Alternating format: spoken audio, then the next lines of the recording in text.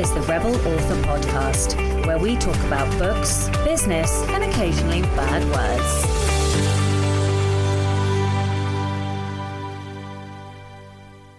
Hello, Rebels, and welcome to The Black Herron, Episode 2. Not the intro you were expecting, I'm sure. But as you know, from on the 1st of every month, I will be releasing, as will Rachel, another episode of our fireside, friends, gossip, catch-up, chat behind the doors. And you will be able to listen to that on the 1st of every month. And of course, if you would like to get early access to that, then you can by joining one or other of our Patreons. So you can find me at patreon.com/Sasha Black, and you will get the next episode a month early. So as this goes live, episode 3 is going live on the Patreon. Okay, no introduction from me, that's it. I hope you enjoy this extra bonus content. One more thing, as I mentioned, I think last episode or a couple of episodes ago, I had a funny thing with Zoom where my mic wasn't being picked up, and unfortunately this is one of those episodes that recorded off the wrong mic, so it is a little bit tinny. I apologise. I'm recording this evening as I edit this podcast together, so I will double check to make sure the right mic is picking me up in Zoom tonight. Hi, darling. Hello. How are you? How's your month been? It's been bonkers. It's been banana pants in terms of what I've been doing and what has been changing, and I cannot wait to hear everything about you. I have a proposal. What if we do like a little like a personal catch up and then we launch into business? Although, like, how are we going to keep those two separate? Let's do it. Let's try though. Let's try. Yeah, let's try. I like it. How about you? You have been doing a lot more than I have. Well, I mean, I traveled like 1,300 miles across Africa. What countries were you in? I know you were in South Africa. Just South Africa. Oh, wow. So it was, I mean, so I forget how big it is. This was like a mind-blowing epiphany for me. I mean, we all know that the map is wrong, right? The map that we are taught in school is 100% wrong. They're all like proportionately incorrect. But what blew my mind was that we got on this 10-hour flight from Heathrow. Literally 8 of those 10 hours were flying across fucking Africa. 8 of the 10 hours flying at 600 miles per hour. Like, the enormity of that country is just boggling to me. Wow. And in the meantime, we flew across like fucking England, France, Spain, like the fucking 2 seas in between in 2 hours. And then you hit the continent of Africa. Yeah. Oh my God. So it's so big, you can't even fathom. And the crazy thing is, I was like, oh yeah, okay, so Cape Town, like, can we not like squeeze Cape Town in? It was still 2,000 kilometers away from where we were. I know. You're kidding. No, I'm not even joking. I know. It was, so it was like a real education in the fact that we are fucking insignificant in this country. So, yeah, it was amazing and life-changing, and what was the most life-changing part of it? So probably a couple of things. The first thing was I got to look an elephant in the eye whilst I fed it, which was like, and there was, this elephant had the most beautiful hazel eyes, and she was just the most glorious creature and so fucking big and slightly terrifying, but also beautiful. And yeah, so that was that. So that was the first one, and that was definitely bucket list. And like, you know, I got to sort of touch her and feed her, and that was amazing. But then the other thing that was really life changing was the fact that so on this 1,300 mile trip, we drove past literally thousands of townships. And so technically they are illegal because they are not established by the government who's meant to own the land or whatever bullshit there is. But basically people who create villages in a sense, but these homes are created out of corrugated metal and bricks hold them together. And that is basically it. There's no running water. There's no electricity. And where there is electricity, they literally throw wires over the cabling, and loads of people die trying to pull, it's horrific, trying to pull electricity off of the main lines into their house, like all these live wires. Yeah, no water, no electricity. I mean, we drove past kids washing clothes in dirty river water and playing with these toy cars that they built out of wire. And, you know, my stepsister gave her wedding cake away. And, I'm going goosebumpy even thinking about it. Like, the joy that some of these people, like, they literally danced down the road with open arms for this 2-day-old wedding cake. And it was just such a reminder that, like, just, I don't know, like, just, I'm so privileged. I'm so fucking privileged. Like, I can always try again. Nothing is a problem. You know, mistakes can be remade, you know, had another go, because we are privileged enough to have second chances. You will never have to climb a pole to try to get electricity and maybe kill yourself and not be able to support your family. You can make, you said that to me in a Marco Polo message that you sent me, like, you can make the mistakes. You can, because of that privilege. It's amazing. It was such a reminder. Like, I just, you know, like, we all watch TV, we all watch the news, and we see poverty on TV. There's homeless people in the city, right? Everybody's city has homeless people.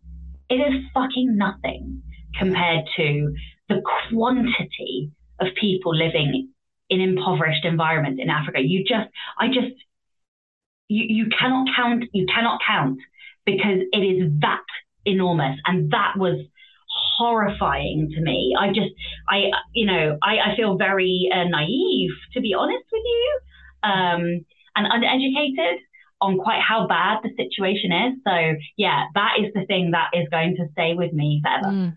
I have this idea because that I don't think any of us can understand what that is like until we see it. And I admit that I have never seen it. I've seen poverty on a real minor scale in, you know, the States and, you know, homeless encampments, but I've never driven past that for hours. No, but I don't think I can. I understand that, like, mentally, I don't get it, and I wouldn't get it until I saw it. And that must be really a mind shift. Yeah, that was definitely it was a shift. It was a real stop, and my life is never going to be the same again because I've seen that, and I desperately want to do something about it, and I have no fucking idea how you change an entire world. Our world is fucked. Like, that should not be happening, you know. And I just wanted to say, I know I said earlier, the poverty in the UK is nothing. That I don't mean nothing. Oh, I understand. Still a problem. Yes, of course. I just meant, but it's not like 10 hours of driving and that's all you see is. Yes. Yeah. That was the shocking bit. Yeah. But tell me about your month. I want to know your things. It's so not going to South Africa, which is a place I've always wanted to go, and someday I will get there. My month has been kind of well, I went to the RWNZ Romance Writers of New Zealand conference, which was great and completely overwhelming, and I don't know how to people anymore, and I lost my shit. More ways than one. I was so sick afterwards with this terrible abdominal migraine, and I was just really, really ill for about 3 days. And I talked to our pal Ellie, of Becca Syme fame, and she started talking to me about boundaries and what, you know, we're bound straight in there with the sucker punch. Straight, yeah, she sucker punched me like twice in our first phone call. No, but she did. I did say to Ellie, who is for people who don't know, she's a coach within the Clifton Strengths who works for Becca Syme, and she's fantastic and she's mind blowing, and now she's my monthly coach. I'm so excited because I was just copying Sasha, and I told her, I said I'm copying Sasha, and she goes, oh yeah, she goes, but you know, looking at your strengths, I'm not going to be mean to you like I am to her. She said, I'm going to be much more gentle with you. I don't need to do that. Wow. Said, thank God. And then she proceeded to be not gentle at all. Yes. I love it. sweet with that sweet little smile that she has. But she was, she was basically, set aside all of my, businessy kind of questions about how do I write more, blah, blah, blah. She's like, okay, let's talk about your soul and boundaries.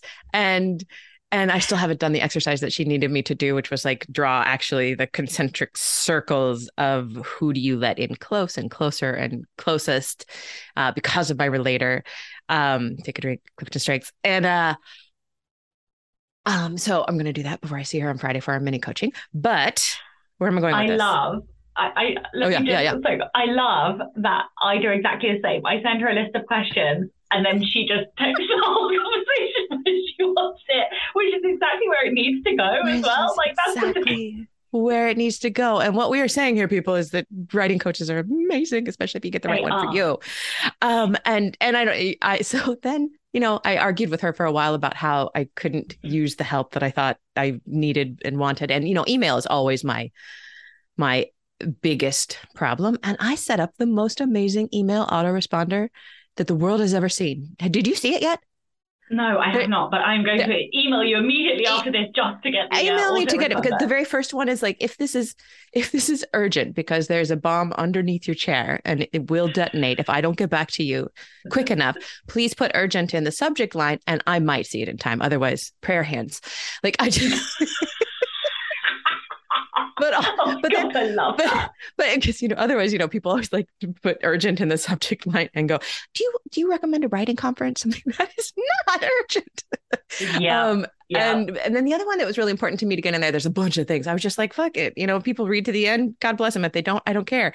But I put in this big paragraph about, if you are sending me a compliment of any sort, thanking me for anything, here's how you have just made my heart feel.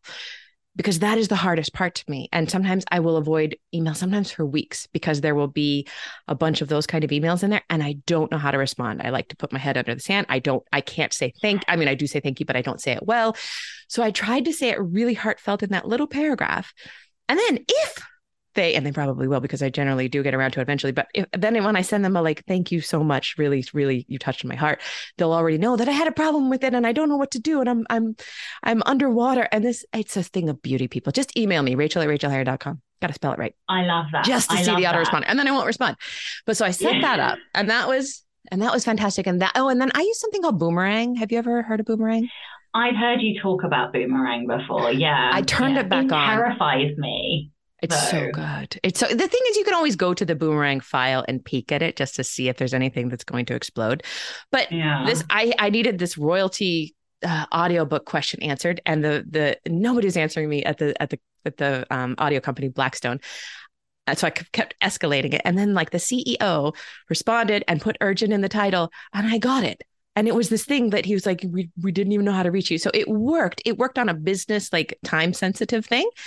And now my brain is, and what Boomerang does is it keeps all your emails out of your inbox until a set time when they'll dump in. I turned it off so they won't dump in. There's no set time. I have to choose. I have to go push unpause Boomerang. And I'm trying to do it once, maybe twice a week. And then they all fill in and I spend a few hours going through. But otherwise, everything's out except people that I have whitelisted, like you and my sisters and my assistant. All of those will always come in. My editor, my agent, all those. But otherwise, it's really good. It's really good. That is amazing. Do you still have guilt around the email then? I have probably 75% less guilt around the email as of this week. Yes. Because there is a lovey, touchy, feely thing that I am sending out regularly, and that person will feel appreciated. Yes. No, the guilt has been 1,000 pounds, and I have 75% less. That's amazing. I love it. I love it. So yeah. Okay, wait, so we just fucked off with personal stuff. There's no other personal stuff. There's one more. There's one more because I think that you will appreciate it, and it's Ellie related. Tell me. Ellie gave me a 30-day homework. Oh, ouch. Yes. What is it? It was ouch. So it appears that I have a problem with control. That's so weird. I can't. What? You? Yeah, I know. Do you know that is my number one problem in life? That is. literally. Well, you may end up with this homework. Yeah. Okay. Note to self: don't ever mention that to Ellie. Tell me what it is. So basically, she was like, you need to email me every day with the same sentence, like as an affirmation. And the affirmation is like, let me get the exact phrasing, because even after 19 days, I still don't know it off by heart. But the phrase, where is my sent items? Here we go. Let me find today's. Okay. So it says, I cannot place expectations on people or things outside of my control, and I cannot control everyone and everything. But here was the thing. Not only did I have to send that, I had to send like a thought or a way that I do this or a way that it impacts my life. And so like the first 2 or 3 days, I like basically just re-said what Ellie had said to me. But then we were away and I was away from work. And so every day got deeper and deeper. Ooh.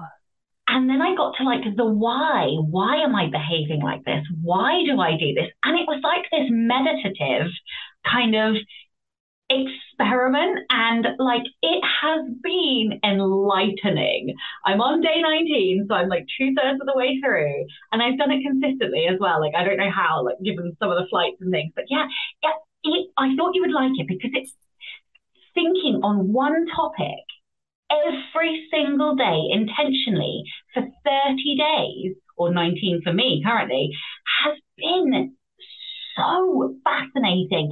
And like, I just didn't think that I could get any deeper, but every day I've gone a layer deeper. And so like, I want to do this experiment with something else. Wow. So yeah, I thought you would like that. That is gorgeous. And it reminds me of like, you're accidentally in recovery. Like that is such a recovery thing to do, you know? So I am in recovery from alcohol and some other substance abuse stuff. And we're constantly talking about and thinking about and reaffirming that we're basically in control of almost nothing, including a lot of times myself. Like the only thing that I can control is really not myself. And I hate that so much. I hate it with all of my being. But when I do meditate on it and keep thinking about it and keep talking about it, for me, and I know this is different for everybody, but for me, it always comes down to fear and and I do believe that I should be running the world and I have a much better way of doing it than everyone else. If people would just get out of my way and let me run the show, which is bullshit, but that is what my brain tells me. I know. And so I've been having all of these realizations that basically the only thing that I can do is like control my reaction and my thoughts. And like, that is basically fucking it, which has been horrible. And, but you know, one has to accept these things. So here I am. Wow.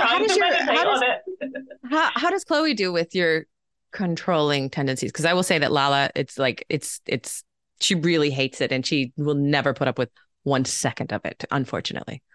So have I told you what Chloe's strengths are? No, if you have, I forgot. So she's command significant self-assurance. Yeah. Oh my God. Lala is like adaptability. She just lives on another plane, and she does let me do some controlling things, but as soon as I try to control her at all, but that's hilarious. So your guys' blow-ups must be intense. We don't argue. In 13 years, we have had 3 arguments. Self-preservation. Yeah. The nuclear reaction would be a little too much. So basically, Chloe blows very quickly and then sort of takes like 24 hours and then she comes back down to earth. I don't ever blow, because if I blow, it's like Hiroshima. So like those 3 arguments were basically me blowing over the 13 years. Wow. That's how we count them. Oh my God, that's amazing. Yeah. So we are 2 yellow dominant women, which is crazy. Like, I don't know. It's a lot of people are like, wow. I can't imagine. Yeah. Explain for people what yellow dominant means for those who might not know. So that's like influencing strengths, which are basically the sort of rarer ones. We're quite emotionally expressive, is those strengths. We like, I don't know. I don't know how to explain the influencing strengths other than all of the ones that nobody really understands. Yeah. That's a good way to put it. Yeah. Cool. But business. How is it feeling to be back at home and in the chair? This is your first day back. This is my first day back. So guess what today's email to Ellie was about? It was me having the expectation that I could just come right back to work. That's my naive soul. Yeah, I definitely got up this morning like, yeah, I'm going to dominate. Everything's going to be amazing. And I'll check everything off all the lists. Yeah. And then I did fuck nothing until 12 o'clock. I cleaned my desk. I dealt with my purse. I cleaned my desk again. And then I cleaned my drawer. And then I was like, wow, how do I do this? How do I work? Yeah. What do you need to be doing? What is your next biggest project, thing? What I need to be doing is saying no to stuff. And what I've actually done is said yes to too many things. So this week, I've got 2 weeks, and I think I've got to do 8 presentations. And what are these presentations? So I've got one for my Rebel Readers Patreon masterclass. We're deconstructing Gallant by V.E. Schwab. I've got one on the senses, one on mastering the unlikable character, one on self-publishing 101. Are these for Jericho or Ally or? 4 are for Jericho, one is for the Patreon, and then 2. It's either 1 or 2 for Ally. And then I've got another one. Oh, go on. No, it's just do these come with slideshows? Do you have Oh no! So they're not even sitting and reacting to interview questions or something. No. One is. I've got one that's that. Yeah, God. I know. I made a mistake. Lots of times. I made multiple mistakes. The Jericho one, I don't mind because it's in person and that's fun. I haven't done that really for a really long time, so I'm kind of nervous and excited. And that's 4 of them in one. But also I really just want to be writing because whilst I was away, I completely changed the plot of my story, and apparently that's normal for me. So Ellie tells me. I beg to differ, but apparently I do that every single time. Really? She calls it retweaking, and I just have no memory of doing that. I have a memory now, but it's not the point. I don't want it to be part of my process. Why does it have to be part of it? That's so interesting because you go away and your brain just rejiggers and you think deeper about what that's the whole thing about writing for a lot of us, I think, is that we think about it and then it makes us smarter because we're thinking about our books, and now we're smarter people and we come up with a better fucking idea, and then we've got to do it. So annoying because we weren't that smart when we started thinking about the book, but then it taught us something. But why can't the first idea be the best one? Where's your intellection? I'm going to ask you this forever. 11, but it's right up there. Yeah. I have I have strategic and learner and input screen. I think input screen. Yeah. So I have 3 others because strategic is my second. So it gets pulled up. It's annoying. But the story, unsurprisingly, is much better now. And where are you? And where are you in the drafting phase of this? Skeletoning? I'm about to start skeletoning. Yeah, after I've done these presentations. So yeah. And then I will just go straight into writing, I think. Oh, that's going to feel so good. I've talked too much. I want to hear you haven't talked too much. You're fascinating. So I talked to Ellie about my fear of this is such a great moment. So I'm writing this queer paranormal midlife women's fiction. And I was like, my paranormal midlife women's fiction is already a niche. And I told her, what you and I have talked about, in adding the queer part to it is making it a bigger, a smaller sub niche. And she's like, yeah. And I said, and I want to make money on this. And she goes, oh yeah, I don't know if you can do that. And I was like, okay. Wow. And I was mad for like 4 seconds. And I thought, no, this is what I have been wondering about. Also, there was such a level of relief when she said it. And here's what happened to me. I have been moving towards, I had been moving towards the money and thinking about this queer paranormal series, right? But in my heart, I know that I don't like writing series. I just don't like doing it. I've done it 4 times, 5 times. And I always get bored. And I was already getting bored about thinking of the second or third book. Like the second book, you shouldn't already be getting bored with this idea. So I had this thought, which was just like, oh, maybe this is not a series. Maybe this is a big, beautiful standalone that I love and that I am so fucking proud of. And then that begs the question, oh my gosh, so much happened. So much has happened. That begs the question, do I want to put it into KU like I would, self-publish and put it in KU like I was going to do?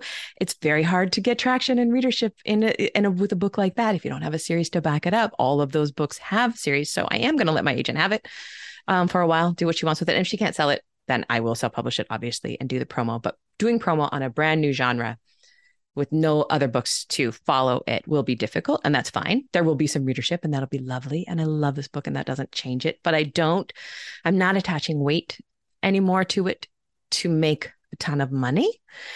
So then the next question was like, well, what do I really want to do? And that was going to be my next question. Yeah. And then my heart told me the answer. And I think we talked about this briefly, but my heart knows that what I love doing the most, and I've always said this, is writing the nonfiction, writing the creative nonfiction, writing memoir, writing for writers. And I have had this mental block for a while about I want to make more money from selling my books than I do teaching. And right now I don't. I make more money teaching than selling my books, which for a long time has made me feel like, well, I'm failing in some way. Those who can do, those who can't teach, that stupid saying. But I have to tell you, I have been loving teaching so much. Like my whole heart has been melting into puddles all around me. And it just struck home that, okay, I love teaching the 90-day classes. I love helping writers write. I also write a shit ton of books, and I'm really good at writing books. That's not going to stop. But I'm going to move forward just writing the next book that I want to write. And then after I finish that book, I'll write the next book that I want to write. And if that's a brand new novel that takes me by surprise, I'll write that. But the next thing that I'm going to write so I'm, finishing edits on the 7 Miracles, the paranormal, finishing edits, or I'm getting edits pretty soon from my editor on the memoir, which is called The Fix and is my recovery memoir. And then the book after that will be the 90 Days to Done book. Do you want to hear the subtitle of it though? Yes. 90 Days to Done, using responsive writing to stop overthinking and finally finish your beautiful book. Something like that. And responsive writing is like my new thing that I'm teaching and that I love. And then it's just lighting students up. And then we're going to go super woo for a second. Okay. Super woo, super woo. So I went away this last weekend on a writer's retreat, solo writer's retreat. I try to do it every 6 months. I Marco Polo'd you from the tub, I think. This tub was outside on the edge of a cliff, no one around except the owner's parents did walk by while I was in the tub, and I'm holding my boobs under the water. And they're like, no, we're not going to come closer. But I didn't know what they were saying because the wind was really loud. No, but it was beautiful. So I was all by myself out there, and I went out there to think and to journal and to meditate on all of these things.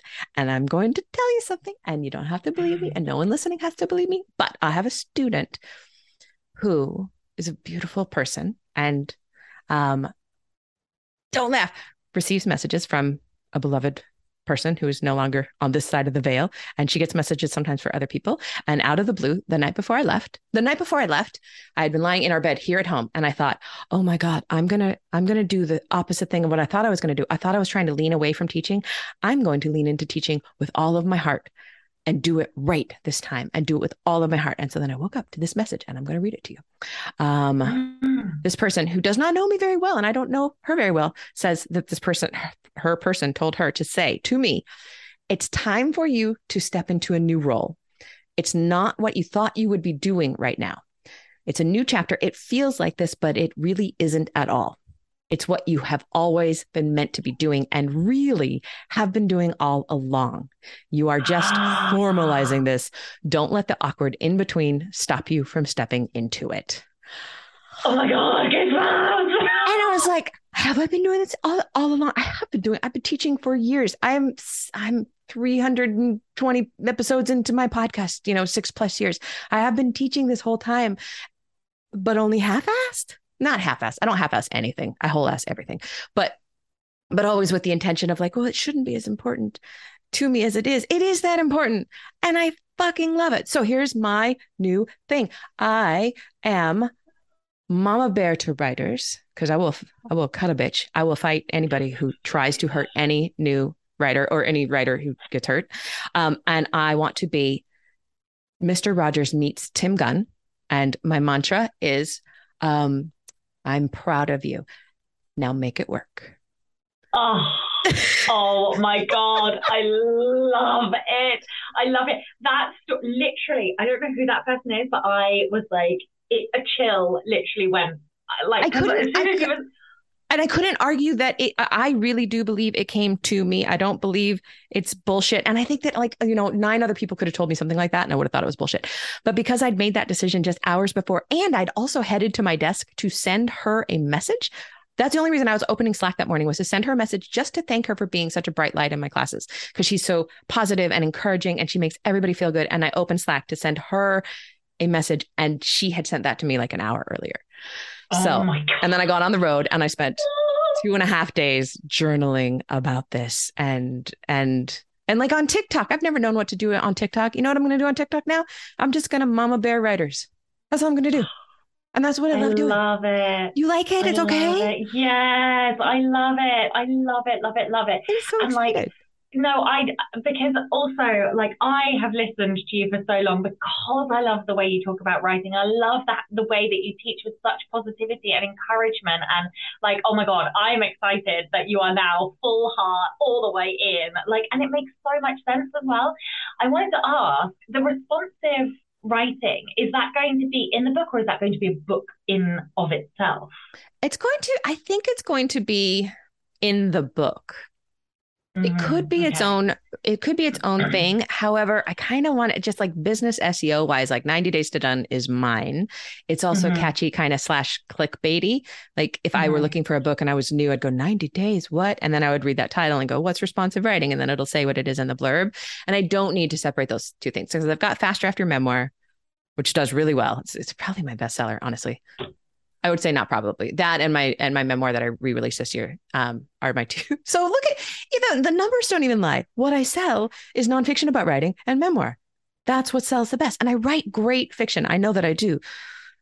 But what my heart sings to is helping other people. And I know that you get that. Like you get the wanting to help other people. And that's also cheesy when I say it. Ugh.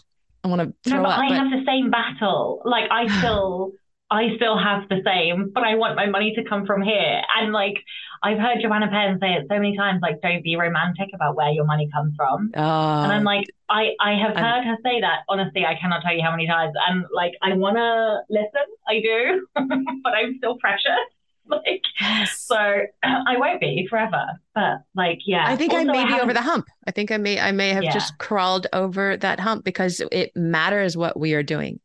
Both our fiction and our nonfiction matter to people. And that what a fucking gift. Like speaking of privilege, the fact that we can sit on Zoom and have this conversation about our life's work. Yes, exactly. And I don't want to write things that don't matter. That's the problem, right? But that comes with consequences. And I might not like them, but they're there. It's almost like I can't control it. Yes. Okay. And so me choosing not to move forward into series, which was already breaking my soul, was me letting go of trying to control a financial outcome. And it felt so good to let that go. Yeah, I can't let that go yet. One day. Nor do you have to. It's not. I want you to write series and make a bajillion This is the thing. I hate series, which is why I was laughing all the way along. Oh, really? I didn't know that. I don't even read them. I don't fucking read them. Okay, that's hilarious. I would love to hear other people talk about that. I don't read them either. What I do is I read a book, I fall in love with it, and I go, I'd love to read the second book, but I need a break. And then I have a break of like 7 years. Yeah. And then I'm not exaggerating, and then I might read the second book, even though my heart wants to. Yes, but I do exactly the same. Why? I have read so many first in series. Yeah. And I'm like, oh my God, that was so good. What are they going to read now? Like, it must be different. Sparkly new. Have I asked you this? If I forget things, it's just because my brain is a sieve. Do you have ADHD? I don't. Okay. I don't. I've never been diagnosed with it. I don't think I do. I think I have other things which we'll talk about. But I don't have ADHD. Chloe and my son both have ADHD. Yeah. So, yeah. So you understand it. You see it. Yeah. Yes, I understand it. I see it. Yeah, I live with it. 2/3 of my household. Atlas is not diagnosed, but we've been put on a pathway. We're pretty sure he probably has ADHD. Yeah. But no, I don't know what it is. I think it's like travel for me. There are so many countries that I want to visit. I don't like to visit the same country twice. I like to go and I like to do it properly the first time. And then visit another one. And I feel like that with books. I don't reread books. Oh my God. Last night, my wife tried to because I was in a reading slump and I was just like flicking through books on my, sample chapters on my Kindle. And she said, why don't you just reread a book? And I was like, I mean, that's probably a great idea. I'd probably enjoy it. And I as a good wife, I said, that is a great idea. I'm going to consider that. And then in my brain, I'm like, no, there's a short life here. Do you know how many books I want to read? Exactly. All of them. Exactly. Yeah. And that is exactly. Oh, I just said exactly the same. And this is so for me, I'm like, well, I can do interconnected standalone. Like that's the only solution to not to still writing series without it being a series, because that I nearly didn't finish my first series just because I fucking That's right. You had such a hard time with that. Yeah. So I'm not doing that again. So yeah, I can't. And it just makes so much sense. I don't like, it's funny because even it's so rare for me to binge anything, even on TV. I prefer movies over TV series. Yep, me too. It's that one and done. I want a closed loop. Yes. I want to sit down for an hour and a half or 2 hours and have it done. I will do series, but also I am 3 episodes into 400,000 series. Yeah. That's and I like all of them. I won't even watch a second one if I don't love it, but I cannot. Well, so the series that I tend to finish are the ones that my wife likes, right? Yes, so exactly, because you sit on the couch together. Yes. Yeah, exactly. But otherwise, it will take me, I shit you not, 8 months to finish a TV show because I just don't have any time, and I choose other things over sitting down and watching it. I finished the Americans this year, early a few months ago, and I think it ended 3 or 4 years ago. That's how long I've been watching it. Also, it was fantastic and the ending was perfect. But one time for her birthday, for Lala's birthday, she asked me to watch The Good Place with her the whole first season. I love that show. I loved it too. And I loved it, but she knew I wouldn't do it unless she made it completely this is all I want for my birthday. Okay, well, of course I'm going to watch. Wow. Yeah, it's so difficult because we're like, no, you can't watch that without me. And then it's 5 days for Chloe before I have the time to sit down again and watch TV. And she's like, come on. But what have you read since I have last spoken to you? Oh, you know what I read? You will love this. David Ellis, Look Closer. He's represented by my agent, and she actually sent me a copy of it. It is a thriller, and I'm pretty committed to, well, I'll just say it. I'm pretty committed to not reading straight white males right now because there's so much other good stuff there. And I picked it up because I took it on my retreat and she had sent it to me. It was brilliant and twisty and stuff I didn't see coming. And it's very kind of hard to surprise me, anymore with thrillers because we see it all and we're writers and we're underneath, we're inside the gears of it. And it was really, really well written and moving. I really loved it. What else did I read? I read the new Becky Chambers, the first novella. I don't know if you do. I don't do so much science fiction, but she's kind of cozy science fiction, and she writes like about this cozy fantasy movement. Yeah, I read a cozy fantasy. I can't remember what it was called, but it was one that everybody was reading on TikTok, and it was a darling Legends about and Lattes. Legends and Lattes. I have it literally here to read. It's precious. And so this one is science fiction, but I mean, it's really more fantasy. It's about a tea making monk who meets a robot in the forest, and they go on a little adventure. And it was just so nice. And what else I've been reading? Oh, I've been doing some Seth Godin drop-ins. And do you read him? I have read some of his. I've read The Dip. I've read All Marketers Are Liars, and I think Have I've you read The something else. Practice? Is that the blue cover? I don't remember. I don't know. I got it on Kindle, so I'm not sure. The Practice. It's a blue cover. Yeah. I've got it. I just haven't read it. I've also read Tribes. I think. Oh, I haven't read that one. It's like, and I'm sure they're all the same because they come from his blog, but they're really nice and short. But The Practice is really, it was really reminding me that we do our work in order to ship it and to give it to other people. We do it and then we move it out, and we don't get precious about it. And the whole book is about not being precious about your work. And I can be awesomely precious about my work. It's almost like he's telling us like not to try and control the outcome. Exactly. What about you? What have you read? So I'm just going to have to open my Goodreads because I have a memory like I said. So I have not read a huge amount. So at the beginning, I've read like 67 books this year, but all like the vast majority of those were in the first chunk of the year. And then I've been in pretty much a reading slump for the whole of this quarter. So I would say from about April, I've been in a bit of a reading slump. One, because I have overworked. And I always read at night. I've been working until like 10:30 at night. And then I'm done and like done at that point. Yeah. And two, I read a load of books that put me in a slump, which we talked about last time. Right. Yes. Yes, and I have been slowly pulling myself out. So the one book that I think, did we talk about Malice last time? I think it sounds familiar. Or maybe I heard you talk about it on your show. Actually, I can't remember. Yeah, maybe. Well, so I read King of Battle and Blood, which is by Scarlett Sinclair, which is like a fantasy romance. It's basically vampire smut. And I loved it. Every single page. I loved every single page. What did you love about it? What lit you up? Because your face is so cute right now. If people are watching on the video in my Patreon, like your face is just like beaming giddily, like you're in love with it. I really was. It was just like total. It was just fluff. Like it. There was nothing. It wasn't like a literary masterpiece, but it was just. I just could not put it down. I was invested in the characters. Like it was like, I don't know how to describe these books. Do you know how there are these books where you're like, I really shouldn't enjoy this because you know it's not the most plausible plot. You know it's not the most realistic love story. You know it's not this, you know it's not that. And yet, Gestalt, the whole is more than the sum of its parts, right? Yes. And it was just brilliant.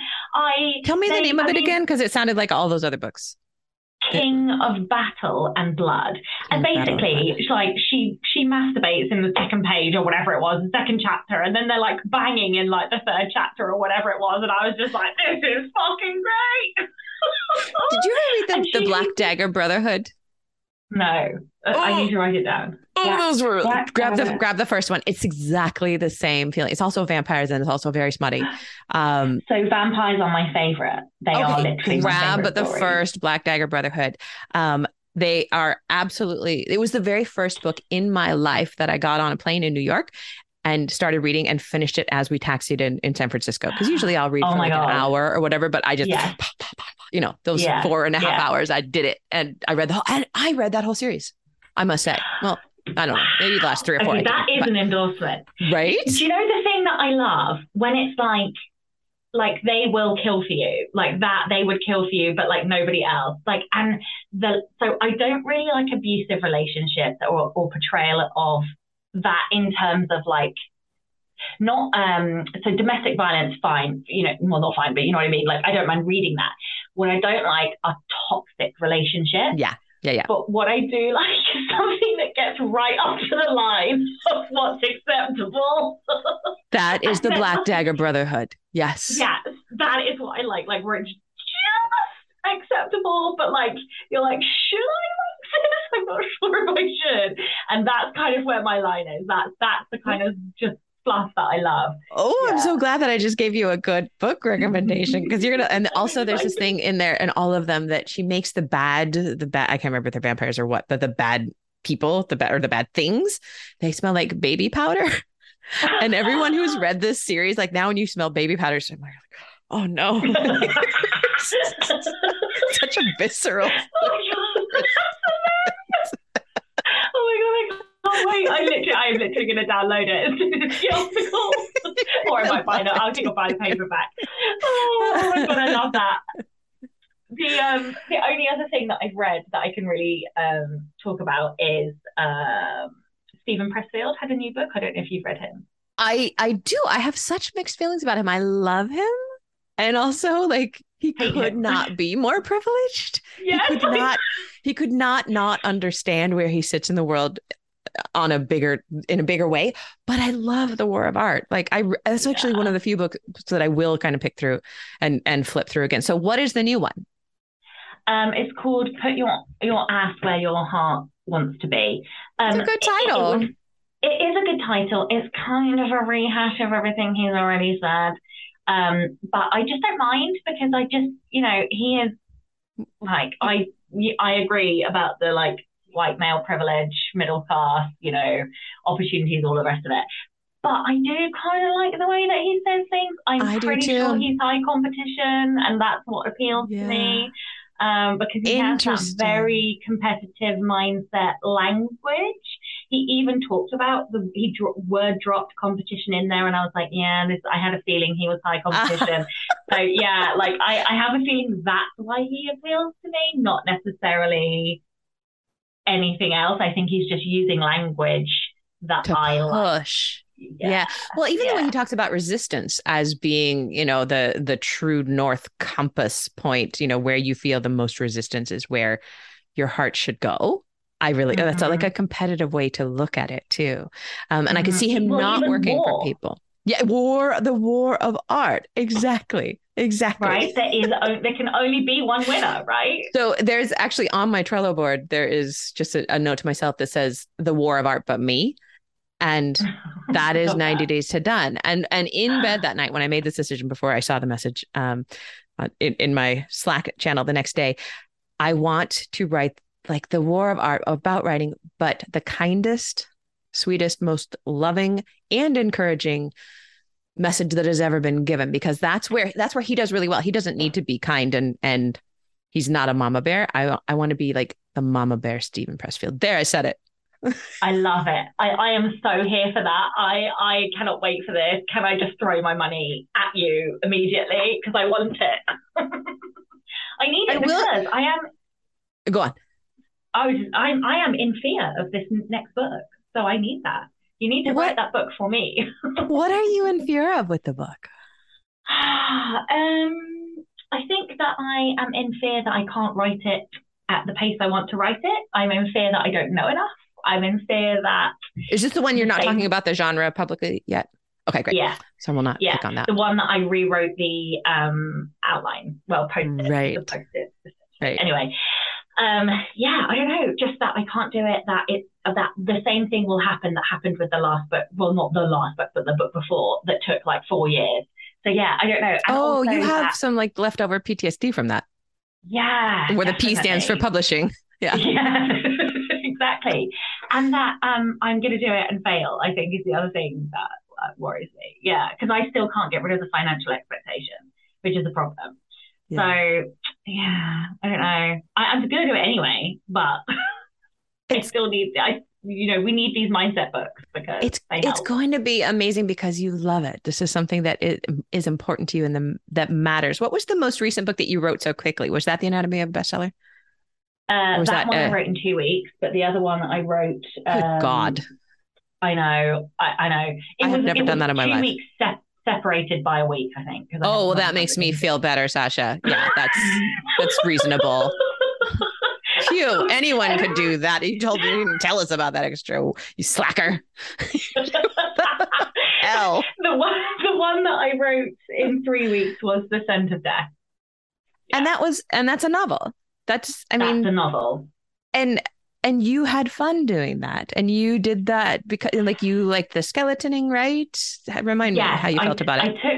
I wrote the skeleton, which was 20K, and then I had that open on this screen. And then on this screen, I just wrote, and I didn't like fiddle. I didn't cut and paste. I retyped everything that 20K and then expand it. And that really helped. So that's what I have to do with this next one. Even though it feels inefficient, it's not, I don't think. But it's not inefficient at all. I think it's a fantastic method. Yeah. This is the book, this is the test. If I can do it a second time, then I can do it a third and fourth and fifth, right? So this is where the fear comes from. It's like, can I do this process again? That I think is the fear, Yeah. I think you're going to know 5 days in that not only can you do this, but this is you, and that you're going to have so much fun with those first 5 days of, fun squeaky. Yeah. How long will it take you to do the skeleton, do you think? How long does that usually take you? For me, that's the hard part. I'm not a good planner that way. Yeah, I don't know is the honest answer. I would like to think maybe 2 weeks, because I have to allow myself to think a bit. Yes, you do. And then if I say 2 weeks, maybe I'll do it in a week. But I don't know. I'm going to say 2 weeks, and then we'll see what happens. So by the time we talk next month.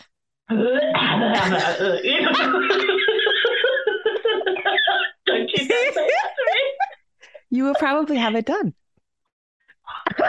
You're actually going red. I'm going red for you. Wow, I'm sympathetic. Yeah, I mean, I could. And then I could try. And then you'll be cozy. You'll be having fun. You'll be excited about it. Yeah, I would like to do that. You'll be crying on the floor, but I think one or the other. So will you be done with all the edits? Let's make this about you. You'll be done with me. Yeah, I will be done with the developmental edit. It will 7 Miracles will be off for copy edit. I'm doing this weird thing that I've hired a copy editor as if I am moving forward to self-publishing, even though I have decided to let my agent have it. So I don't know if I'm just throwing money away, but whatever. It's not that much money. And then if I self-publish it, it'll be ready to go. But I also, I don't think I will be quite starting on getting into 90 Days to Done yet. I think that'll be another month out because I've got to work on the memoir as well. And then if I self-publish 7 Miracles, I will do the audiobook, which will take a couple of weeks. And so probably, according to my schedule, I probably won't hit getting back into 90 Days to Done, which is already 35,000 words written, until maybe December. So did the booth arrive? No, not yet. It's not here yet. Oh my God, are you kidding me? I can't. But right. I do have. So I've got September is working on fixing books, and then October we're gone to California for most of October. So then, and then end of October, November will be for audio. So I've got some time for it to arrive. New Zealand is so far away from everything. It should be here by mid-September, they say. And then I will go into that. So I have one last question. Now that you're going whole heart into teaching, yes, are you going to add? Are you going to pivot? Are you going to just do what you're doing and continue? That's an interesting question. I do want a bit of a rebrand, especially on my Patreon. I'm going to be adding a couple of tiers, not adding a couple of tiers, but adding a couple of perks and taking away some, because I think Patreon is really cool that we get to do that. We get to change things around. So our thing is a new thing that I'm adding at the $10 a month level. I'm going to add, and this is weird and it might not work, but I'm going to add a monthly meditation for writers, which is 10 minutes. You can lie on the floor in your office and let Rachel tell you that it's all going to be okay. And here's why.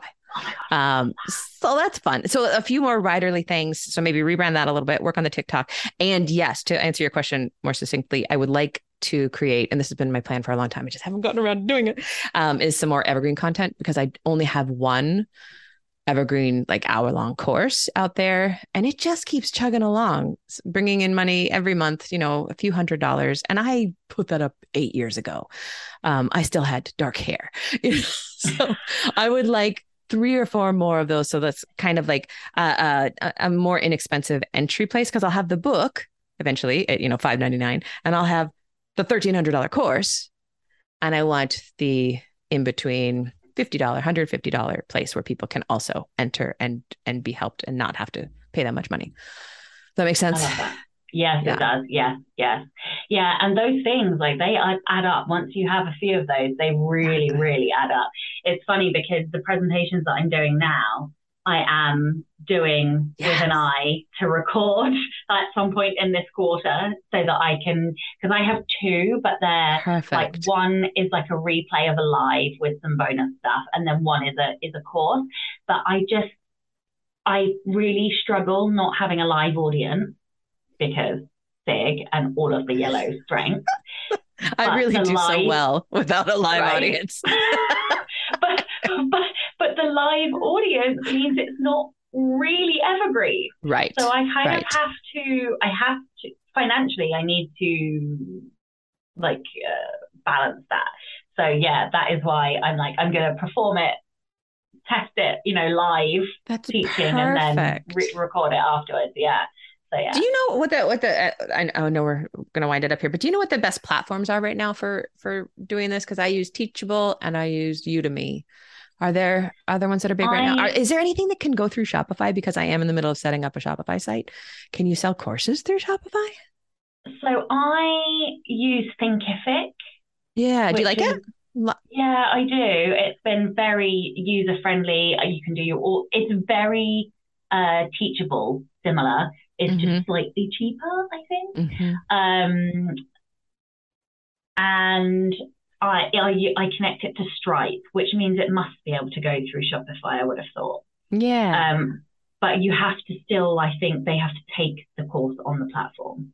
Right. Yeah. Because I don't know that Shopify is going to have any. They won't have any. They won't have that set up. No. So, but that you could link out, because I link out on my website. Yeah. I love all this stuff. I love all this business crap. All right. Yes. One recommendation. I have not read this, but 2 of my friends have read this and have literally used all of their Post-it notes. This is about. Yes, Morgana Best. I've been hearing her on all the podcasts. Yeah. Tell us the title. Stop making others rich, how authors can make bank selling direct. So I've had this recommended by more than one person as literally the go-to Bible for selling direct. Haven't read it, can't recommend it myself, but it is literally next on my TBR. So do you want? So let's talk about it next time too. Yes. Okay. Let's do that. Let's do that. Yes. Deal. Well done. Well done. Okay. And now it's almost midnight your time. You must be so tired. This is your first day back in the office. I'm buzzing. I'm so glad to be back. It's unbelievable. Welcome home. So, I love that. Okay, my darling. Happy writing. Thanks for everything. Don't forget to tune in and subscribe on your podcatcher. And when you have a moment, please leave a review.